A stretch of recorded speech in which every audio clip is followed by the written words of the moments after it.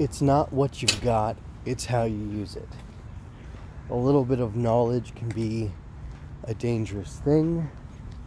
Wisdom is power, or knowledge is power, I should say. And anyway, I can't think of any other things to say about the effectiveness of being smart and efficient in your actions over the idea of just using brute force to get what you want, whether that's out of your environment or out of people around you. Anyway, that's all I have to say for this kind of kludgy intro. This is MJ.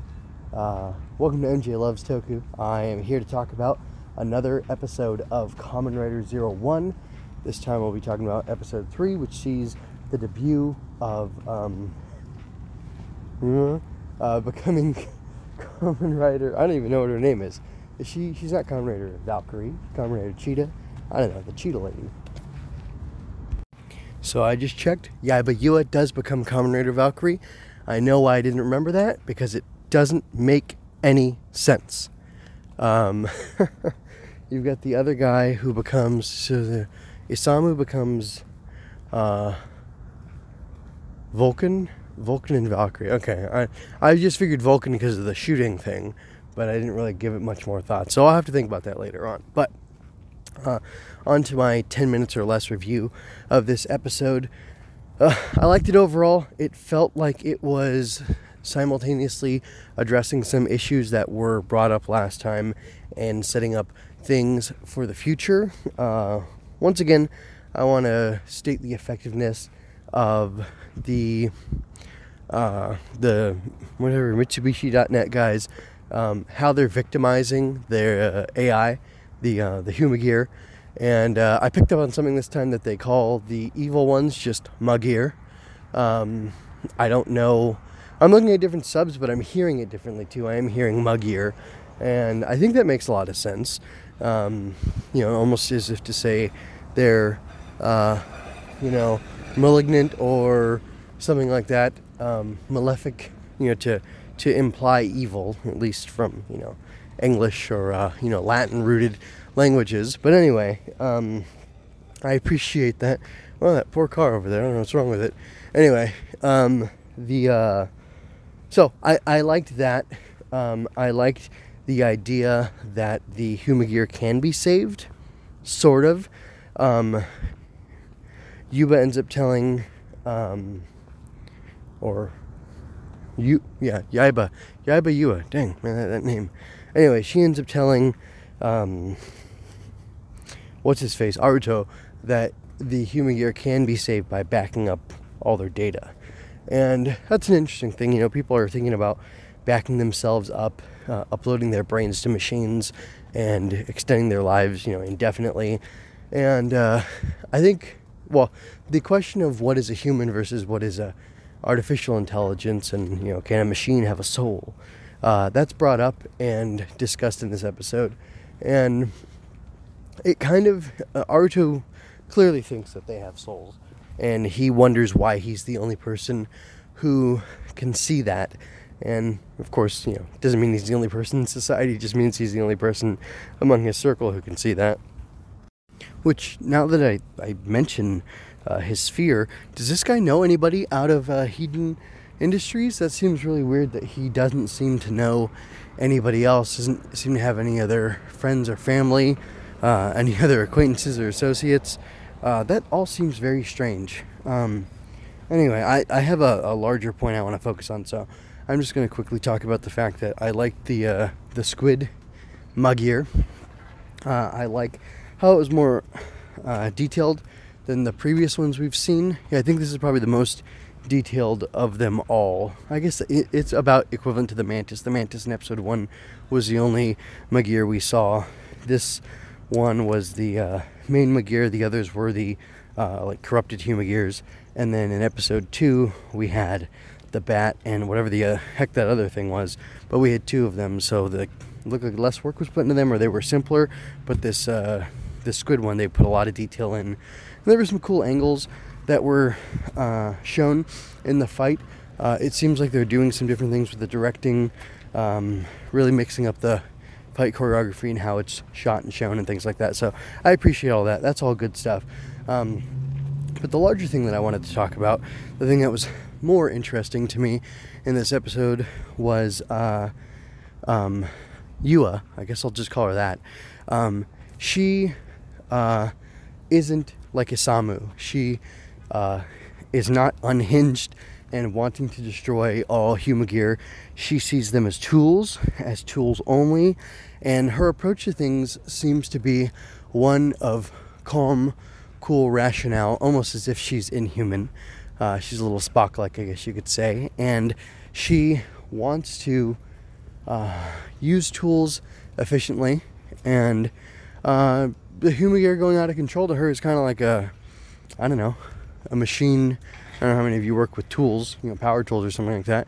It's like a motor going bad on something, or if you're using a cutting wheel or an abrasive wheel like that, chipping, and the fragments can fly everywhere and cut things and cause injury. But really, it's the users who are at fault. It's the humans who have to decide how they relate to the Humagear by acting properly around them and protecting themselves. And gosh, it's a really interesting, nuanced thing, because while she says all that, she still treats them as if they're replaceable tools.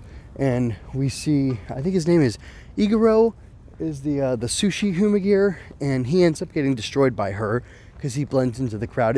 I also find it interesting that when the Humagear are corrupted, they basically become faceless. They all look exactly the same. And I mean, that makes them utterly dehumanized. They literally lose their human faces and become a part of a collective. And there's no distinction among them. Now, I can hear a part of me saying, oh, that's like kind of like, would that be jingoism? I'm not sure, but that's kind of like racism. Like, oh, this one people group all looks alike. No, if you know them, there's subtle differences, and maybe among the Humagear, they can recognize each other, but maybe they have some sort of, heads-up display that makes clear who they are to each other, or something like that, which I think would be interesting. But like from a just visual standpoint, because we are, human animals to some extent, and our psychology can be boiled down to, kind of a monkey see, monkey do type thing. I think the visual storytelling, the representation of Iguro getting lost, if that was his name, the sushi guy, getting lost in the crowd, and becoming, faceless, and literally their faces get covered with, they have like a wild, crazy face, a vicious face, and then that even gets covered with armor, further diminishing the distinctions you can see, because there's no expression on those, Magir faces, or Magir Mook faces. And gosh, I think that's really interesting. So that has to do with Yua seeing them as just tools, and that kind of contrasts with, or that clearly contrasts with Aruto seeing them as having heart and soul, and him feeling alone and seeing that. But it's interesting, again, because I think the truth is somewhere in the middle there, potentially, because the Mitsubishi.net guys, the cyber terrorists, I'll just say, they only go and attack and victimize and use Humagear who have awakened. So, and I think in Iguro we didn't really get to see. It's interesting to me, too, from a writing perspective, that they chose not to have Iguro, the sushi Humagear, be the one who was infected and affected. He wasn't close enough to awakening, I guess, but this barber one, who we know nothing about and saw nothing of, was affected, and that's kind of bizarre to me. Quick closing thoughts as I'm approaching my last minute or so of this review is that I wonder if Izu is going to be in danger of awakening and being attacked by the cyber terrorists, because she's so human. We see her in the OP crying, but I would assume that close contact with humans is going to increase the evolution, the singularity, the awakening of Humagear, and that over time they'd just all become more human, or at least, seemingly. Their machine learning would cause them to seem to be more human. You know, I critiqued one aspect of the writing, but one thing I'll praise is that there are, in like the workshop or whatever, extra Humagear bodies that look kind of differentiated, like those might turn into the other armors for, you know, future Kamen Riders that we're going to see, and that seems interesting to me. Also, it's funny that Ames doesn't see that the Humagear, that their Kamen Rider armors look like Humagear with something extra added on top of them. And anyway, I'm sure that's a thing that'll come up later, but it's interesting to me that they're kind of, the show, like, it's not greatly written, but there are like little seeds and little things planted throughout or sprinkled throughout that kind of tell you the story of what's going on just by what you see, as opposed to you know, the dialogue and action and everything. And we're only 3 episodes in, so who knows how that'll shake out. And then also this like robo-apocalypse, I'm calling it, that we see in the OP, where there's everybody's drivers in the rain collapsed, and there's ruin, and there's, you know, dead Humagear bodies and stuff all strewn about, is kind of creepy. And you know, despite the fact that the show's had a comedic tone, I think that won't always hold true, and that's a little more interesting to me. So anyway, we'll see where it goes. But I've gone over my time limit, so I'm going to go ahead and stop. Check out mjmunoz.com for more of my work. I'm currently reviewing Spider-Man comics and writing original fiction you can find there. I'm also participating in Tokutember, making tokusatsu-inspired art for the month of September. I'm an aspiring author who will gladly accept your financial support through coffee. MJ Loves Toku can be found on YouTube, iTunes, Google Play, Stitcher, and mjmunoz.com/mjlt. Relevant links are in the show notes. If you had a good time, like and share this. Subscribe and ring that bell to keep up with the latest in my quest to watch all Toku.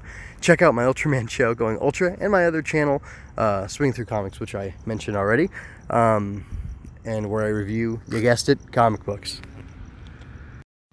That's all, folks. I'm going to check out of here. And remember, you don't have to yell Henshin to be a hero.